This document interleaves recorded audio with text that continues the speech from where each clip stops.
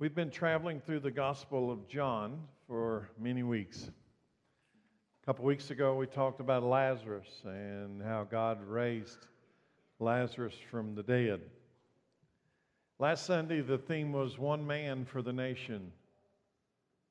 It is prophesied by the high priest Caiaphas that it would be better for one man to die for the people than that the whole nation would perish. Think about what he said. It was better for us today in this room if one man would die for the people. Then we would all have to die. Last week we talked about Jesus going to Bethany outside of Jerusalem. He went there to visit Mary and Martha and resurrected Lazarus. And it was in that scene that Mary anoints Jesus with expensive perfume. Does she know? I often read and I wonder, did she know what she was doing? Did she know that this anointing wasn't just an act of worship, but it was an act of preparing his body for the burial that would take place on Friday, the following Friday? John 12, verse 7. Jesus replied, "Leave her alone." Well, there was criticism for her to spend such an expensive perfume on Jesus. It was criticizing her as wasteful. "Leave her alone," Jesus said. "She did this in preparation for my burial." Now, I'm not sure what Mary knew or what she didn't know, but Jesus knew. And guess what happens the next day after this anointing of Mary? The triumphant entry.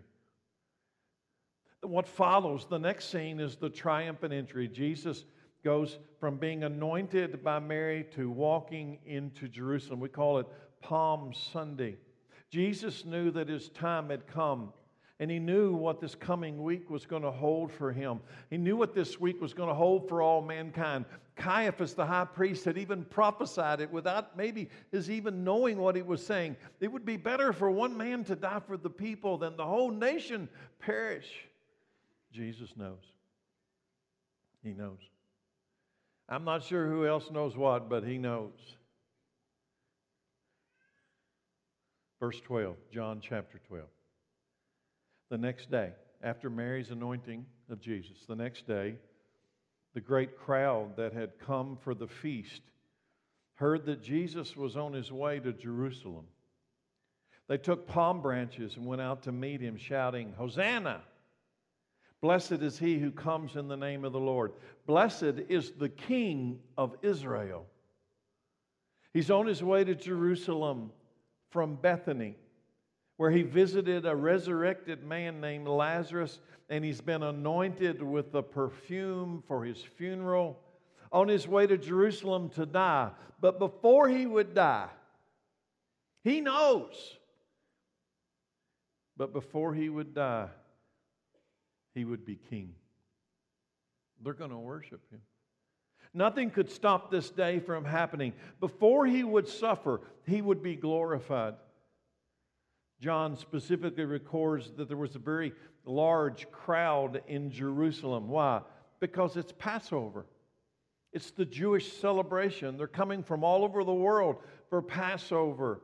Do you think Jesus' arrival in Jerusalem during the preparation of Passover was a coincidence? You see, God was putting together a series of events that would glorify his Son as he then moved toward the cross. Palm branches, Hosanna. What did that really mean? They put palm branches on the ground. They shouted a word, Hosanna. What did it mean? Did they even know what it meant? Palm branches were used to honor a victorious king who was returning from battle. You could see generations before King David coming into the city of Jerusalem with his army victorious over the Philistines. And they would put down palm branches as an act of worship of their king, honoring their king. But when they said the word Hosanna, it was a phrase that was used by the Jewish priest as they made sacrifices at the Feast of Tabernacles. The word simply means save us. So put it together. And what did it mean? King, save us. Do they understand what's coming out of their mouth? Do they understand what they're saying to this guy coming from Bethany to Jerusalem? King, save us. Save us from what? Save us from who? You see, the idea was that they were under the Roman Empire. They had lost their nation. They had no king. Their king was Caesar. They'd lost their government, their autonomy. Save us. Roman rule. They thought that this was the most important issue of that day. They had this idea that there would perhaps be an earthly king that could come and save them from the Roman Empire and reestablish the nation of Israel. Maybe there would be a man who could sustain our life in the current world order. But what about the world order that's coming? Here's the thing, even if Jesus delivered them from Roman rule, even if Jesus came into Jerusalem and he actually took his seat on David's throne on that day, there would still be one giant problem. Do you know what it is? It's called death. If Jesus became king in Jerusalem that day, 2,000 years ago, it would not truly save anybody. It would not Hosanna anybody. They would all still die. But I've got some good news today. One day Jesus will be king in Jerusalem. One day he will sit on David's throne in Jerusalem. One day he will reign as king, not just in Jerusalem. That's too small. One day he will reign as king over this whole earth. But not until something happens. You see, when he's walking into Jerusalem that day, they worship him as a king with the palm branches and the Hosanna. But it was not the time for him to be king in Jerusalem. Not yet. There is an enemy that has to be defeated. And it's not about the Roman Empire. This enemy is way larger than the Roman Empire. The enemy is death. Not until death is defeated will he truly have Hosanna to us. Let me prove it to you. 1 Corinthians 15, verse 21. Paul says, so you see, just as death came into the world through a man, that would be Adam.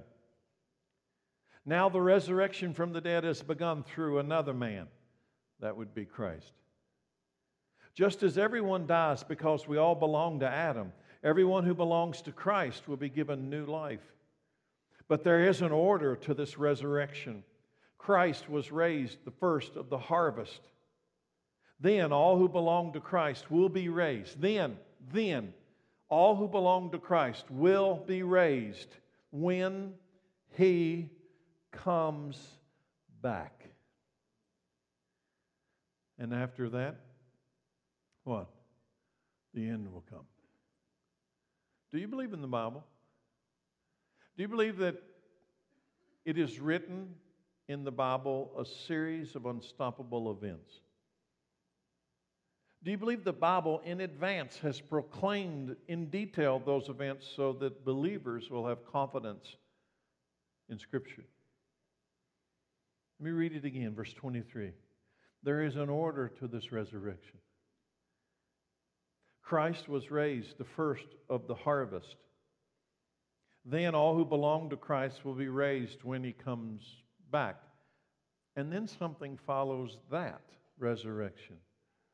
And after that, the end will come, when he will turn the kingdom over to God the Father, having destroyed every ruler, having destroyed every authority, having destroyed every power. For Christ must reign. You see, he's coming into Jerusalem, and they're thinking, this is it. He's coming to Jerusalem to reign. O King, Hosanna us. But there's an enemy that has not been defeated. Not yet, but he will be. The enemy's death. Look at what he says. For Christ must reign until He humbles all His enemies under His feet. And the last enemy to be destroyed is what, church? Death. This is why Jesus entered Jerusalem that Sunday some 2,000 years ago, to save us. To save us from our ultimate enemy, death itself. That day, that Palm Sunday, Jesus was putting a series of events into motion that would save the world. Not only the Jews, not only the people in Jerusalem, not only the people in the Middle East, but He would save the entire world. Jesus was opening up a way for mankind to be saved from death itself. To cancel death. To cancel the grave. Can anybody in this room imagine living in a world that there are no graves? That there is no death? That there is no growing old and gray and bald? Some of you really have a hard time imagining that last one. Can you imagine? To cancel death, to cancel the grave forever. You know what it's called? It's called the resurrection. It is called to be born again. Not to be born in the seed of Adam, destined to die, but to be born in the seed of Christ, destined to live forever. And how did this King Jesus enter Jerusalem that day? If you were writing the story, how would this King Jesus enter Jerusalem that day? If I'm writing the story, it's going to be on a white horse and He's calling down angels. But I didn't write the story. He comes riding a donkey. Why in the world would He come riding a donkey? John 12, next verse, verse 14. Jesus found a young donkey and He rode on it, fulfilling the prophecy that said, "Don't be afraid, people of Jerusalem. Look, your king is coming, riding on a donkey's colt." This had been the plan all along. What? That Jesus would be born at just the right time, at just the right place. And He would walk into Jerusalem and He would find the colt of a donkey and He would ride that donkey and they would say, "Look, our king." Can you understand that this is the plan from the beginning? This is not an afterthought. In Genesis, this plan, this prophecy, this announcement occurs even in the book of Genesis. It's been the plan since the beginning of man. This has been the plan all along. It's been recorded, prophesied. Do you believe that the writings in this book are unstoppable?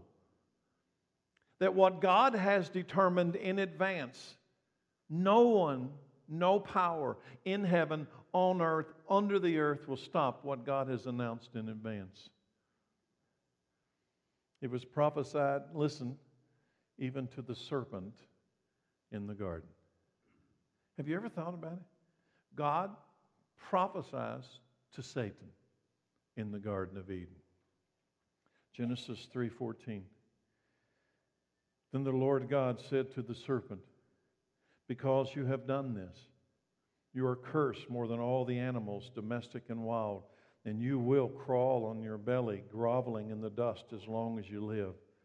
And I, God, will cause hostility between you and the woman, and between your offspring and her offspring."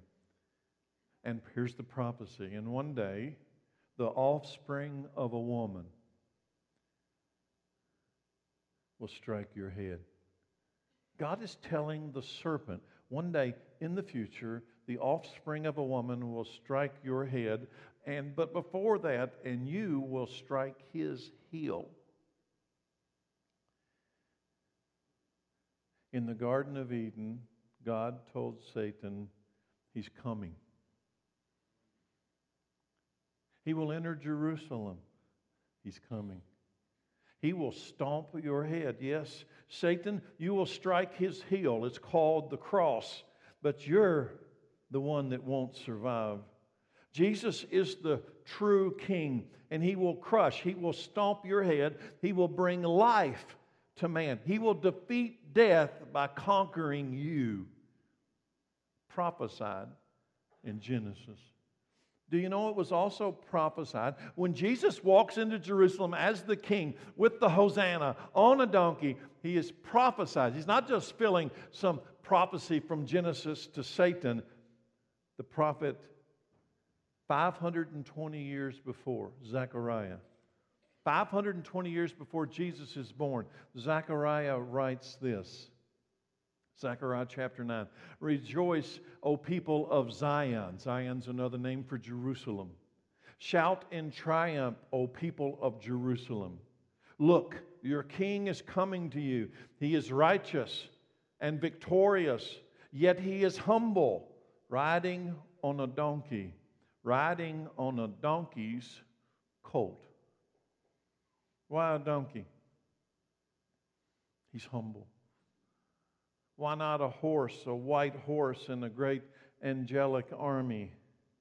Are you ready? That part is coming.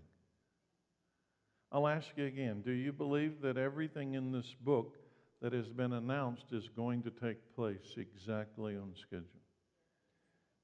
You see, Zechariah prophesied in 520 BC, around that date, that there would be a man come to Jerusalem and they would call him king, and he would be humble and he would ride on a donkey. And 520 something, whatever years later, it happens. It's unstoppable. Do you believe just because it is written, it is unstoppable? Everything that is written is unstoppable. If you say yes to that, then I'm going to ask you, are you ready for this one?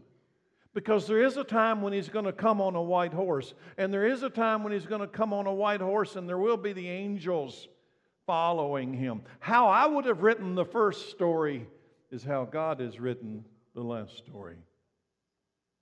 Revelation 19:11, and then I saw heaven opened, and a white horse was standing there. Its rider was named Faithful and True, for he judges. And he is coming to make war. How many people in the church understand that sentence? He's coming on a white horse. And so many people have read the Gospels and they visualize Jesus eternally as the humble man on a donkey. That story's over. The next time he comes to Jerusalem, he will be on a white horse. He will be followed by the angels of heaven. And listen, he comes to make war. I'll read it again. Then I saw heaven opened, and a white horse was standing there. Its rider was named Faithful and True, and he judges fairly, and he wages a righteous war. His eyes were like flames of fire, and on his head were many crowns. A name was written on him that no one understood except himself. He wore a robe dipped in blood, and his title, his name is what, church? His name, his title is the Word of God. I believe what I hold in my hand is the only physical source of absolute truth on this planet. And it has announced in advance a series of events that are going to take place on this present earth. Do you believe it? People look at the history and say, yeah, I believe Jesus walked in Jerusalem called Palm Sunday. They did palm branches, Hosanna. They believe that. But he's on a donkey. He won't be on a donkey the next time. He's coming to wage war. Who's he waging war against?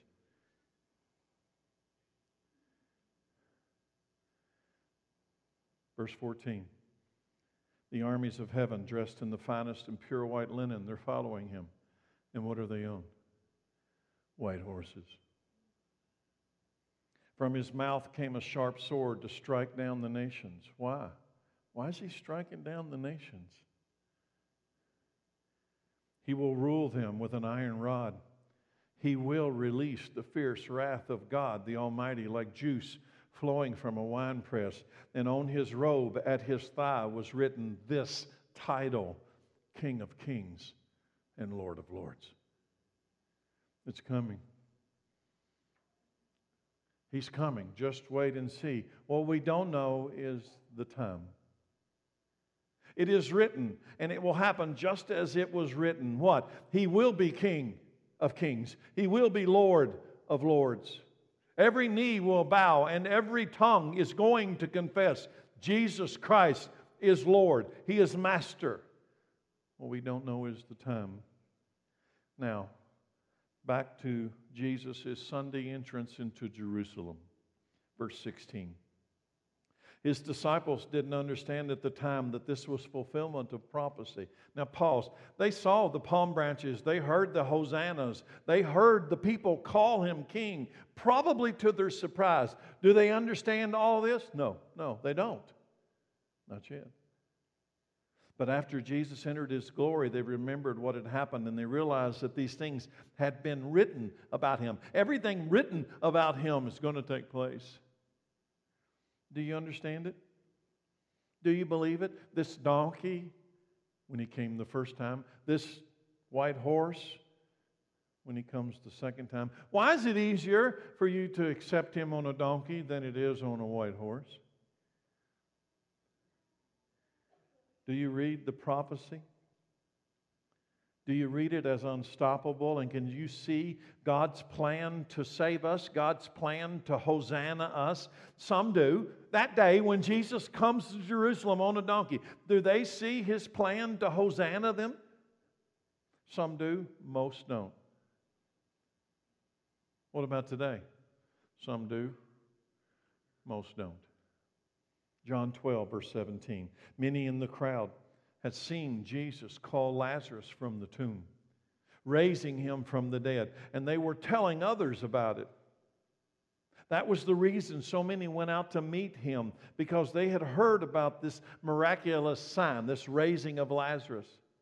Then the Pharisees said to each other, "There's nothing we can do. Look, everyone has gone after him.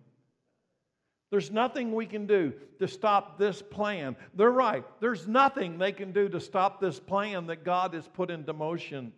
Many had seen this 4-day dead Lazarus event. How do you stop that story? There were many witnesses. How do you stop the story that Jesus raises people from the grave? Many had seen the miracles. They were not done in secret. How do you stop the story? The Pharisees were in a panic because they thought everyone was going to forsake them and go after Jesus. But Friday's coming. It's Sunday, but Friday's coming. And on Friday, there will be two sides drawn in Jerusalem. One side will stand with Jesus, and the other side will stand against Jesus. Some will cry out, "Crucify him," and others will cry out, "Hosanna." It is the same today. Some things have not changed in 2,000 years.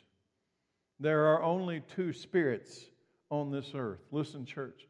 There are only two spirits. There is the Holy Spirit and there is the unholy spirit. There is the Spirit of God and there is the spirit of Satan. And every one of us, inhabitants of planet Earth, belong to one or the other. One side will cry out, "Hosanna, save us." The other side, their life will proclaim, "Crucify him." Two roads, one that walks toward God and eternal life, and one road that walks away from God and eternal life. Now, up till this time, it's been pretty much a Jewish story in the Gospel of John. Jesus is Jewish, the Pharisees are Jewish, and they're all at the temple doing Jewish things. In fact, what? They're preparing for the Passover. But the next verse offers a glimpse for us Gentiles, something new in the story of the Gospel of John. Verse 20. Some Greeks who had come to Jerusalem for the Passover celebration paid a visit to Philip, who was from Bethsaida in Galilee. They said, these Greeks say to Philip, who's also Jewish, "Sir, we want to meet Jesus." Philip told Andrew about it, and they went together to ask Jesus. Now, these Greeks are either Gentiles that are practicing the Jewish law, that'd be one option. They're living as Jews, or they're Jews from Greece, or maybe they're just God-fearing Gentiles who happen to be in Jerusalem during the Passover. I don't know. I know this. They come to Philip Remember the context. They're at the triumphal entry. The whole world looks like it's going to go to Jesus. The whole world looks like they're going to bow to Him. And these Greeks, I'll assume for today they're Gentiles, they go to Philip and say, we want to meet Jesus. Do you remember this came up in chapter 7 of the Gospel of John when Jesus told them that He would soon be leaving and they couldn't go where He was going? This came up before. So I want to read that before we figure it out. Verse 35, chapter 7. The Jewish leaders were puzzled by this statement. Where is He planning to go? Jesus is talking about the future where He's going to ascend to the right hand of the Father. Where is He planning to go, they ask? Is He thinking of leaving the country or going to the Jews in other lands? Maybe He will even teach the Greeks. Now that's a reference to the Gentiles. Maybe He's going to not just teach Jewish people, He's going to teach Gentiles too.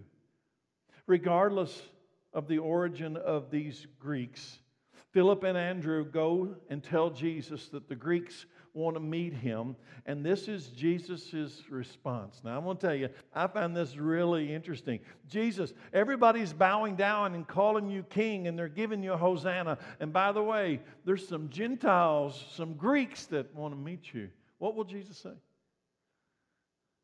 Now, if you're a Gentile in the room today, you'd be really interested in what He's going to say. Verse 23.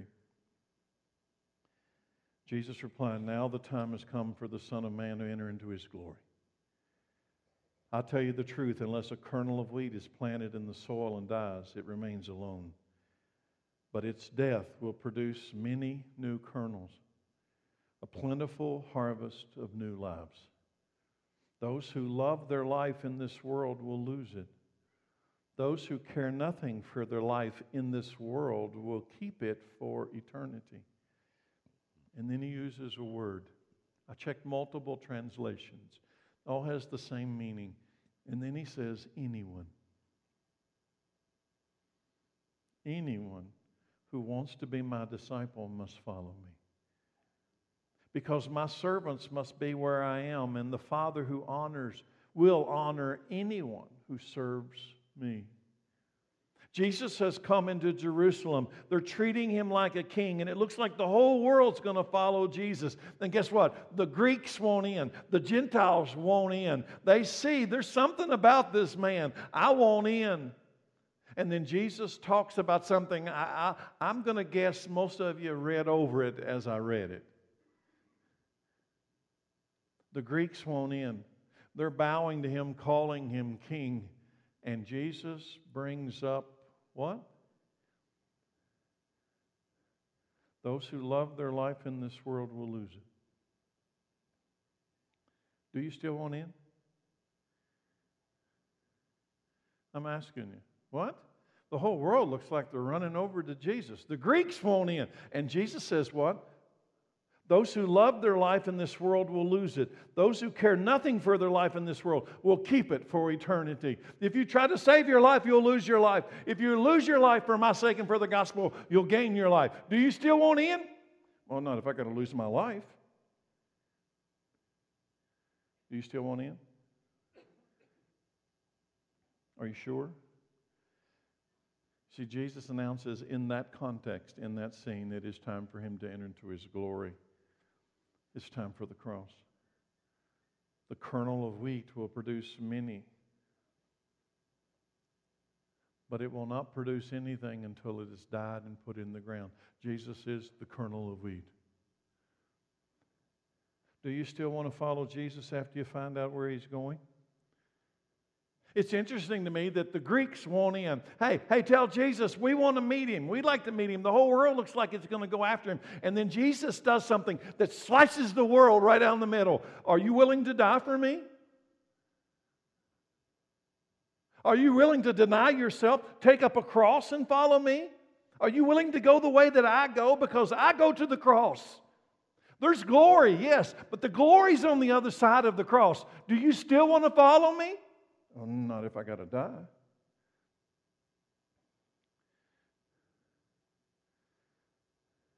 Will the whole world still want to follow Him when He reveals this whole losing your life thing? Do you think this was easy for Jesus? The Bible in the book of Hebrews says he was like God made his son like us in every way so that he could be a faultless high priest. Do you think this was easy? Do you think it's going to be easy? Do you think it's natural for you to give up your life? Do you think it's natural for you to deny yourself, take up a cross, and follow this mysterious man of 2,000 years ago? Do you think it's going to be easy for you? Was it easy for him? Let's look. Next verse, verse 27. Jesus, in that context, says, now my soul is deeply troubled. Why? You know why. He's troubled. Should I pray, Father, save me from this hour? But this is the very reason I came. Father, bring glory to your name. And then a voice spoke from heaven. What? God, the Father, is about to speak. Then a voice spoke from heaven saying, I have already brought glory to my name, and I will do so again. Jesus sees clearly that the suffering that lies ahead of him on his way to the cross, his soul is deeply troubled. Have you ever noticed, because I have, that when people come in invitation time, I was one of those people years ago who come to Christ to receive Christ as Lord and Savior, drawn by the Holy Spirit. Why are most of them crying? Why are most of them weeping? Why are most of them have snot coming out of their nose? Is it cause an allergy? Why? Your soul is deeply troubled. Something inside of you is turning inside out. You see your mortality. You see in front of you a grave. But you see in front of you a man standing on the other side of that grave who says, follow me. Follow me. Troubled, yes. Jesus said, my soul is deeply troubled. But then he says, this is the very reason I came to the earth, to bring glory to the Father by the submission and obedience of the Son. It's at this very moment. It's at this very moment that something big happens. It doesn't happen very many times in the Bible. God speaks, the Father speaks audibly from heaven while Jesus is on the earth. This is recorded to have happened audibly speaking. God the Father speaking to the earth while Jesus is on the earth. It happens 2 other times in the Gospel of Matthew. Once is at Jesus' baptism. John the Baptist puts him under the water. He comes up and what? The heavens open. The Holy Spirit descends. God speaks. This is my beloved Son. The second time is at the transfiguration of Jesus, perhaps 1 year before this Palm Sunday event. And again, what happens? God the Father speaks, this is my Son. And I'm going to ask you a question today. Will everyone hear and understand the audible voice of God from heaven? God has spoken into a crowd, into a great crowd of witnesses in Jerusalem. Will everyone hear and will everybody understand? Does everyone acknowledge that God has just spoken? Next verse. When the crowd heard the voice, so they heard it, right? When the crowd heard the voice, some thought it was thunder, while others declared an angel had spoken to them. Spoken to him, excuse me. So, who was this audible voice of God the Father for? Was he talking to Jesus or was he talking to the crowd? It specifically said that the crowds heard the voice. Who was it for? Next verse, verse 30. Jesus told them, the voice was for your benefit, not mine. The time for judging this world has come, when Satan, the ruler of this world, will be cast out. And when I am lifted up on the earth, lifted up from the earth, I will draw everyone to myself. He said this to indicate how he was going to die. Jesus already knew that he knew who he was. He's the Son of God. He already knew that his time had come, and he knew the cross was going to happen. Jesus already knew, but the crowds, they didn't know. Jesus knew, but they didn't know. So the voice was for the benefit of the crowd that had asked Jesus for a miraculous sign. It is in this scene, that in this context, that Jesus communicates three things. Three things to the crowd. Three things to all humanity. The first, Jesus said, the time for judging the world has come. Did you notice? It is in the context of God's audible voice communicating to the earth. Jesus' response to that voice, the time for God to judge the earth has come. Number two, Satan, the current ruler of this world, is going to be cast out. And number three, Jesus is going to be lifted up on the cross, and that He will draw everyone to Himself. He knows all three. But you know who doesn't know all three? The crowd. They don't know. Do you know? Do you know those three things? Jesus revealed to the crowds that He was going to die on the cross. He's going to be lifted up. Jesus had revealed this to Nicodemus in Jerusalem 3 years earlier.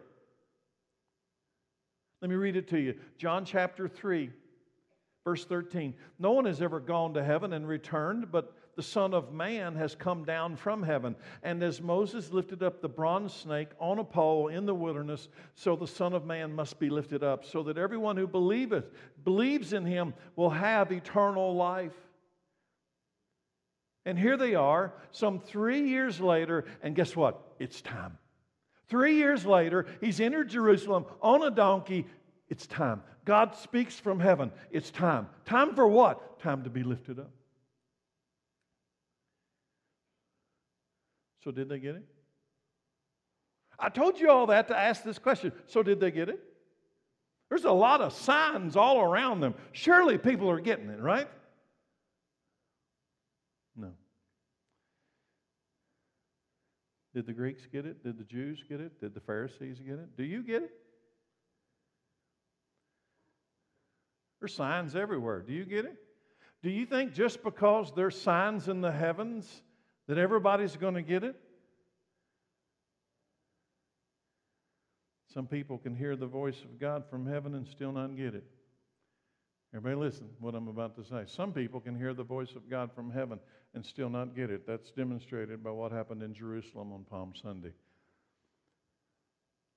And some people will be confronted by the very word of God today and they will not get it. And that's the truth. See, I believe this is the Word of God. And if you're willing to bet your soul against that, it's on you. It's not on me.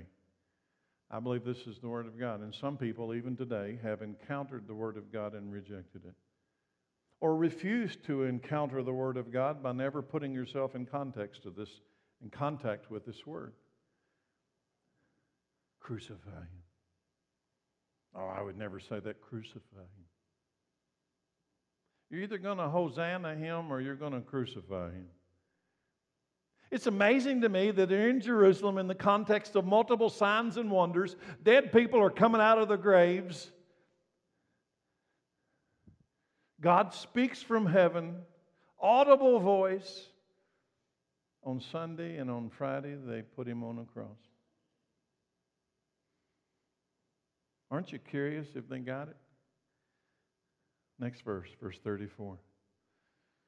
The crowd responded, "We understood from the Scripture that the Messiah would live forever. How can you say the Son of Man will die?" Just who is this Son of Man anyway? They have no idea that He's standing in front of them. Just who is this Son of Man anyway? Jesus replied, "My light will shine for you just a little longer. Walk in the light while you can, so the darkness will not overtake you. Those who walk in the darkness cannot see where they are going." Here comes the reason for today's sermon. Put your trust in the light while there is still time. Put your trust in the light while there is still time, and then you will become children of the light. After saying these things, Jesus went away and was hidden from them. There it is. Jesus has entered Jerusalem to shouts of Hosanna, and He tells them that He's going to do it. He's going to be lifted up. He's going to the cross. But do they believe him? Do you?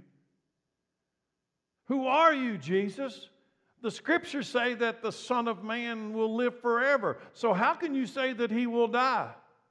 Who are you, Jesus?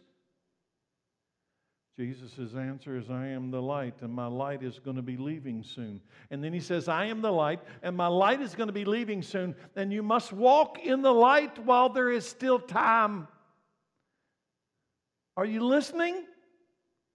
Did they listen? There is a darkness that can and will overtake you. Walk in the light. Put your trust in the light while there is time. Become children of the light while there is time. Children of the light are not going to be caught off guard when Jesus comes the next time. Children of the light will not be caught off guard when He comes the next time. How do I know? Because I believe the Bible is the Word of God, and everything written is going to happen exactly as it is written. Paul writes to the church in 1 Thessalonians, here's what he says. He says, now, concerning how and when all this will happen. What's the all this? When's He coming? Concerning how and when all this will happen, dear brothers and sisters, we don't really need to write you, for you know quite well that the day of the Lord's return will come unexpectedly, like a what? Like a thief in the night. When people are saying everything is peaceful and secure, then disaster will fall on them as suddenly as a pregnant woman's labor pains begin. And there will be what? No escape. But you aren't in the dark.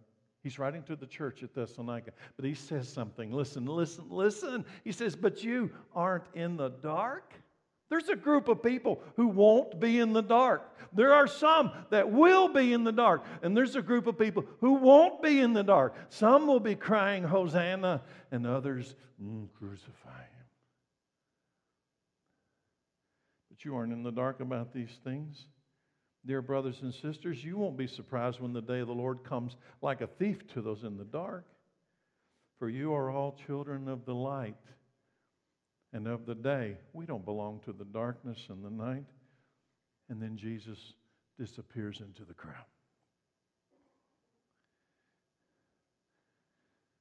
While there is time. I read a daily devotional from Jonathan Cahn. Jonathan Cahn is a Messianic Jew. Dr. David Reagan calls him a prophet in these last days. I would agree with David Reagan.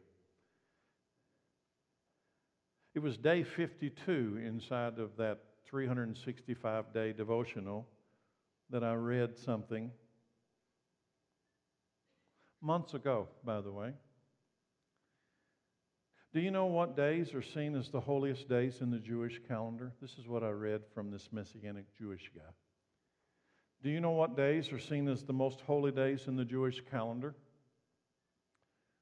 I've got a calendar I want to put up on the screen here. Actually, this is a calendar I get from a friend in Israel. Tishri 1 to Tishri 10. It's September 21st to September 30th this year, 2017. Do you know these are the most holy days on the Jewish calendar every year, not just 2017. Every year, these are considered the most holy days on the Jewish calendar. They are 10 days between the Feast of Trumpets and the Day of Atonement. 10 days between the Feast of Trumpets and the Day of Atonement. The 10 most holy days in the Jewish calendar. The Feast of Trumpets, the Day of Atonement. You've heard the term Yom Kippur, that's the Day of Atonement. They are called the days of repentance. The countdown to the Day of Atonement are the days of repentance. Walk in the light while there is time. Yom Kippur, the Day of Atonement, is linked to the sealing of one's eternal destiny. I want to say it again. In the Jewish culture, this day is linked to the sealing of your eternity. They consider this day equal to Judgment Day, because it is on that day that your eternity is sealed by whether or not you have been atoned for or not, whether your sins have been forgiven or not. 10 holy days. Do you know what the Jews call them in Hebrew? I probably mess it up. It says Yamin Norim. Translated, those 10 days are called the days of awe, or the awesome days. Why are they awesome days? Because 10 days lead up to Judgment Day. Walk in the light while there is time. Those 10 days reveal this. Listen, you do not have forever to walk in the light. The time and opportunity is limited to walk in the light. You don't have forever to repent. The time is limited for you to repent. You don't have forever to be made right with God. And Judgment Day is coming. There are only a few days before everything is sealed for all eternity. These are the awesome days, the days of awe. The Jewish culture revere these 10 days as the holiest days in the Jewish calendar.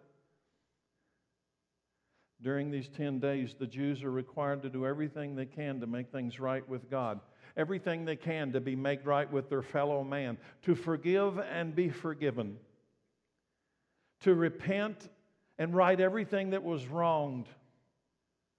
And you have to do all of it before the sun sets on the 29th, because the Jews start their day at sunset, not like we do. This year's Yom Kippur begins when the sun sets on September 29th. 19 days from today. Listen carefully. The Day of Atonement, Yom Kippur, begins 19 days from today as the sun sets on September 29th, while there is time. That's what Jesus said that day in Jerusalem on his way to the cross. I didn't say it. He said it. While there is time, walk in the light. While there is time. That's what Jesus said after God the Father spoke audibly from heaven. I don't think they're casual words. While there is time, walk in the light. While there is time. That's what Jesus said to the crowds that looked for a king to hosanna them, a king to save them. And what do you think the Day of Atonement is? What do you think Yom Kippur is? What do you think that day means to Jewish people and to Christians? Do you understand the Day of Atonement? Jesus is the Day of Atonement. On the Day of Atonement in the Old Testament, the high priest would walk into the Holy of Holies, and he would offer the blood sacrifice on the altar of God to atone for, to pay for the sins of the nation for 1 year. Next year, on the next year's Day of Atonement, he'd have to go back in and do it all over again. And every year they had to do it over again. And that atonement held back Judgment Day. That atonement held back the wrath of God for one Jewish calendar year. And next year you had to do it again. And here comes Jesus into Jerusalem on a donkey. And God speaks from heaven, and Jesus walks to the cross. And do you understand what he did on the cross in the 6th hour? He died. And when he died, the veil of the Jerusalem temple was torn in two from top to bottom. And our high priest, Jesus the Messiah, made the last sacrifice, the last atoning sacrifice for the sins, not just of Israel, the sins of the world, was offered on that Day of Atonement. He is our Yom Kippur. Now, with all of that, I want to repeat verses 35 and 36. Jesus replied, "My light will shine for you just a little longer. Walk in the light while you can, so the darkness will not overtake you. Those who walk in the darkness cannot see where they are going. Put your trust in the light while there is still time. Then you'll become children of the light And after saying these things, he departed. Now, to bring all of that into today's context, here we go. Unless you've been living in a cave that doesn't have a satellite dish for the last month, you've probably seen the videos and the predictions regarding the alignment of the constellations and the planets that will take place on, of all dates, September 23rd. Keep the calendar up there. Many suggest this alignment of the stars and planets are the fulfillment of Revelation chapter 12. If you today don't know what that means, Revelation chapter 12, I'll give you the brief version. Revelation 12 says there is a strange event in the heavens.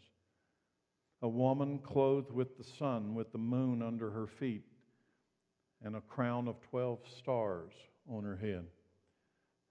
Now, I want to tell you, I've watched the video. I've studied the video. I do not study the stars. I confess, I do not study the stars or anything about the stars. I've been 20 years studying the one who made the stars, but not the stars themselves. But the people who have studied them make a pretty convincing argument that that Revelation 12 scripture could be fulfilled in the heavens, specifically on the 23rd of September. Honestly, I don't really know what that particular event means. One thing is clear. There's a piece of software that is developed by people who do study the stars called Stellarium. And Stellarium software says this particular alignment has never occurred before and it will never occur again. It singularly will occur on September 23rd. Now, that in itself wouldn't do anything to me, wouldn't mean anything perhaps to me until you put it in context with the events that surround it. That September 23rd alignment takes place 7 days before Yom Kippur, the Day of Atonement, Jewish Judgment Day. It takes place 2 days after the Feast of Trumpets. 7 days before the Day of Atonement, 2 days after the Feast of Trumpets. The August 21st eclipse that we all stood outside and watched took place, listen to me, 40 days before the Day of Atonement. 40 days before the Day of Atonement. 40 days before what the Jews call Judgment Day. Now, 40 days is a significant number in the Bible. 40 days and 40 nights was how much it rained for the flood of Noah. 40 days and 40 nights before Judgment Day came upon the earth. Do you know how many days God told Noah to get in the boat before it started to rain? 7. The September 23rd alignment takes place 7 days before the Day of Atonement. 40 days.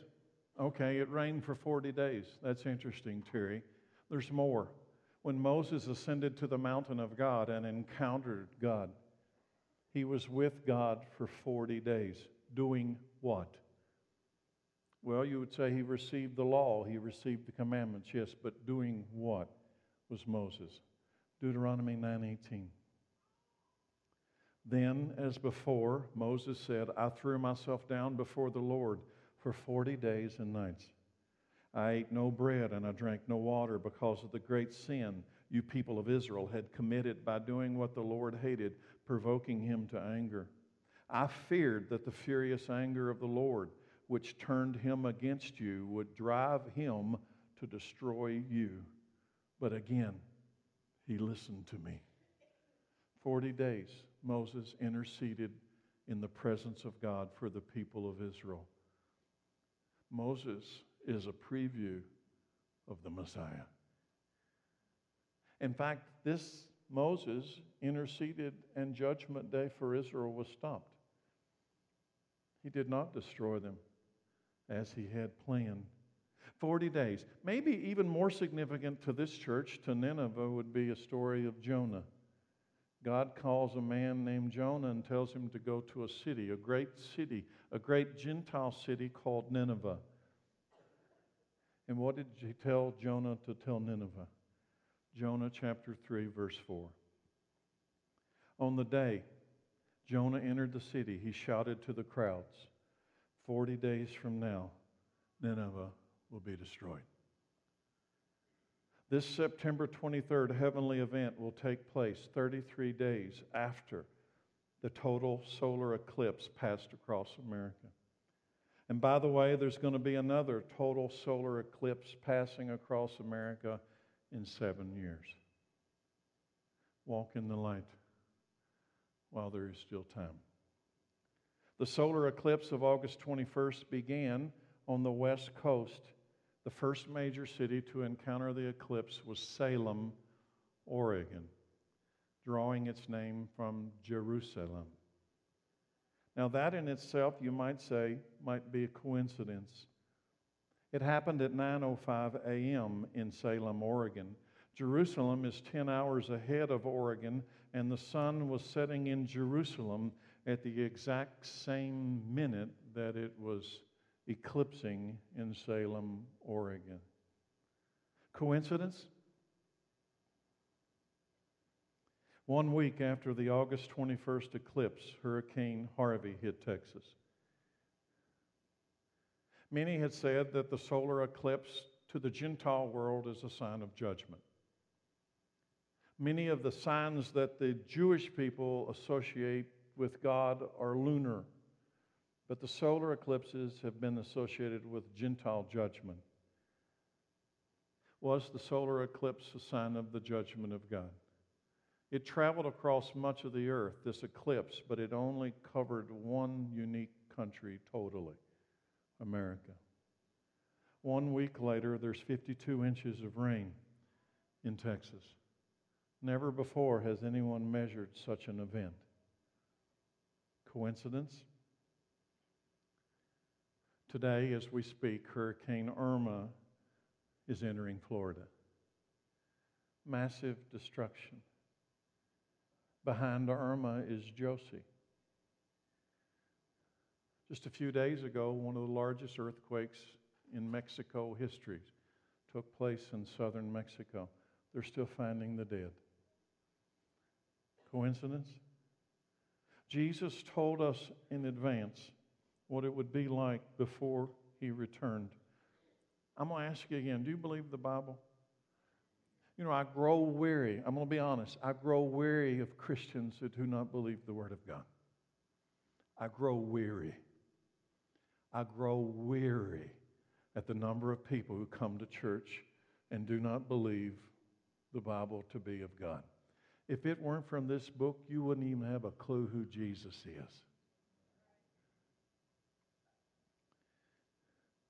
Or do you just think all this is coincidence, or maybe the result of global warming, and we can make a few laws by certain people and they'll now control the oceans?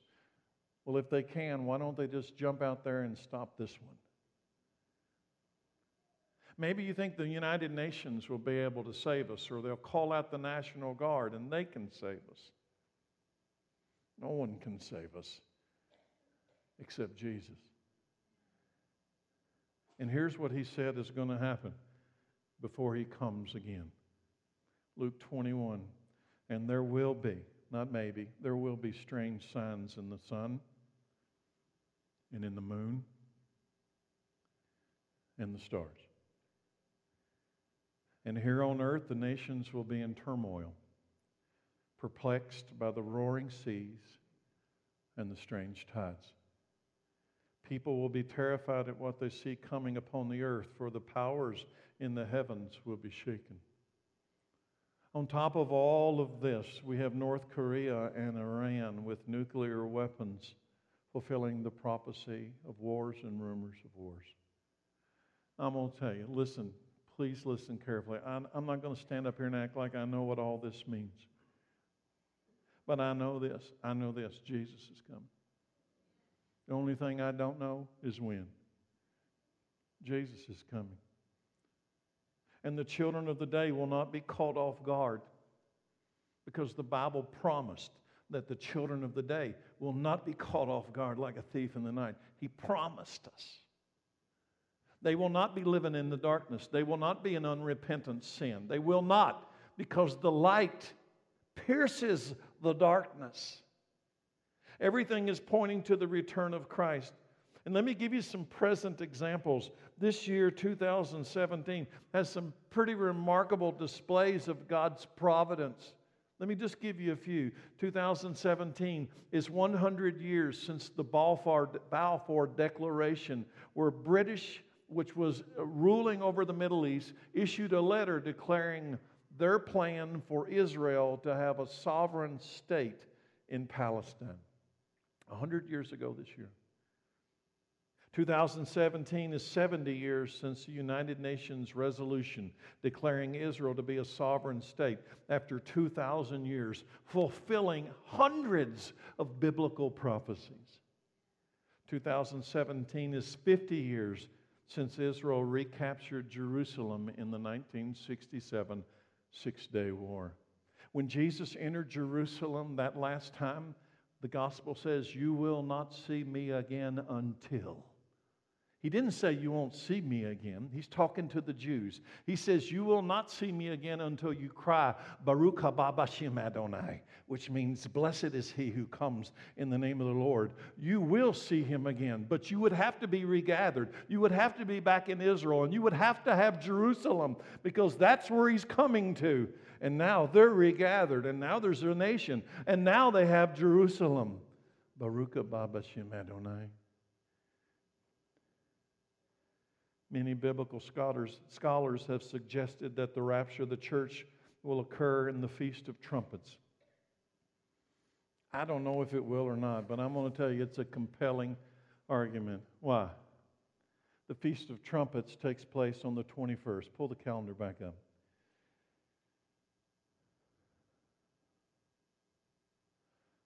This is the Feast of Trumpets. Many biblical scholars have associated the Feast of Trumpets to the rapture of the church. And I want to tell you why. Listen carefully. When God encountered Moses on the mountain, he gave Moses 7 Jewish feasts. I'm going to give you the short version. The word feast means divine appointment in Hebrew. There are spring feasts and there are fall feasts. All of them were given to Moses by God on the mountain, and the Jews still practice them to this day. The first feast in the spring is what? Passover. They are going to Jerusalem in our story today for the Passover. Jesus died on Passover. Listen, Jesus is the fulfillment of all 7 Jewish feasts. He died on Passover. You know what the second Jewish feast is? Unleavened bread. Jesus was buried on the feast of unleavened bread. Coincidence? No. You know what the third feast is? First fruits. Jesus resurrected from the grave on the feast of first fruits. You know what the fourth Jewish feast is in the spring? Pentecost. 50 days after the resurrection, the day of Pentecost, the Spirit of Christ returns to the earth in the form of the Holy Spirit. Jesus is the fulfillment of all of the Jewish feasts, but there are 7. The spring feast are followed by the fall feast. I believe that right now we stand in the middle of the spring feast and the fall feast, called the church age, the time of the Gentiles, the time of the great harvest. Souls are being harvested. They've been harvested from the day of Pentecost until the next feast called the Day of Trumpets. It will take place on the 21st of this month. I am not saying this is the date of the rapture of the church. I'm not going to say it's not the date of the rapture of the church. I don't know. This is not about a day. If you're listening to me today and what you're hearing is you're looking for a day, you're still not getting it. This is about a man named Jesus Christ, the Messiah, the Savior of God. It's about Him. It's not about a day. If it were about a day, then for 2,000 years, people have been looking for Him coming on that day would say, well, He's not going to show. But it's about a man, and He will show on the appointed day. I don't know if it's that day or not. But there are 3 fall feasts, and Jesus will fulfill all 3. I believe the Feast of Trumpets is the trumpet in 1 Thessalonians when they will be caught up in the air to meet the Lord. The next fall feast is the Day of Atonement, which I believe will be fulfilled when Jesus actually stands on the Mount of Olives and walks into Jerusalem. Baruch haba b'shem Adonai. Followed by the Feast of Tabernacles, where he will reign on this present earth for 1,000 years in a Jerusalem temple. He is the fulfillment of the feast. And ladies and gentlemen, the Feast of Trumpets is the 21st of this month. Compelling. The Feast of Trumpets is 2 days before this very curious alignment of the planets and the stars, and 10 days before Yom Kippur, the holiest day on the Jewish calendar, the days of all. And did I mention that Jesus is Jewish? And if that is not enough to get your attention, there was a very rare solar eclipse 40 days before the Day of Atonement, 40 days before Judgment Day on the Jewish calendar. And right now, today, 21 of them have passed, and 19 remain. Well, there is time. How much time do you think we have? I don't know.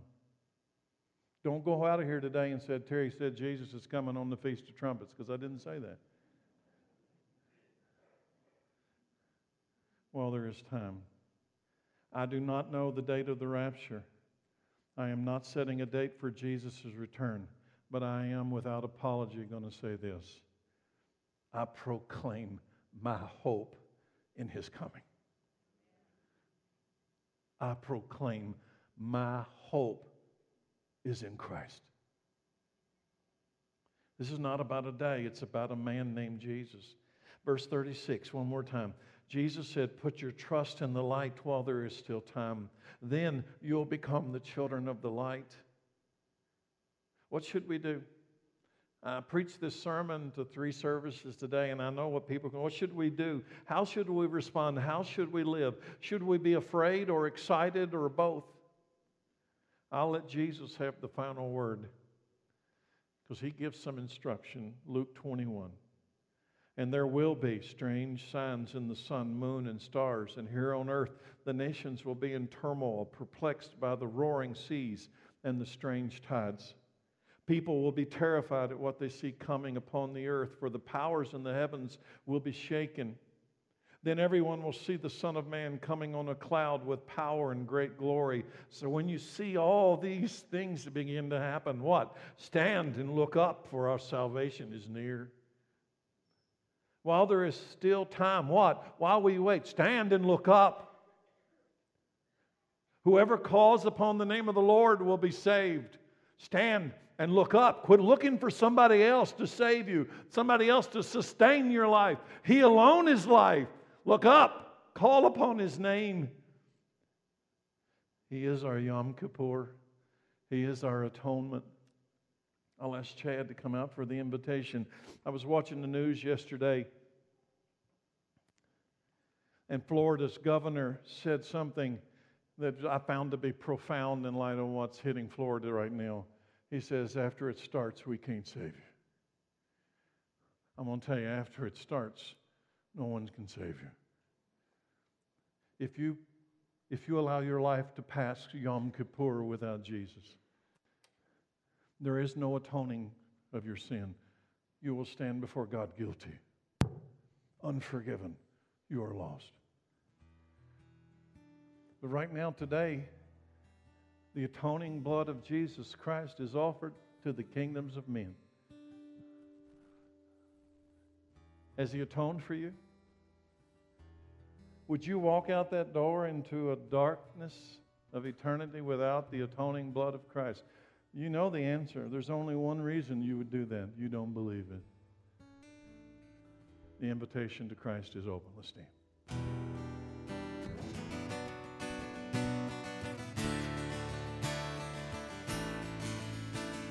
And all creation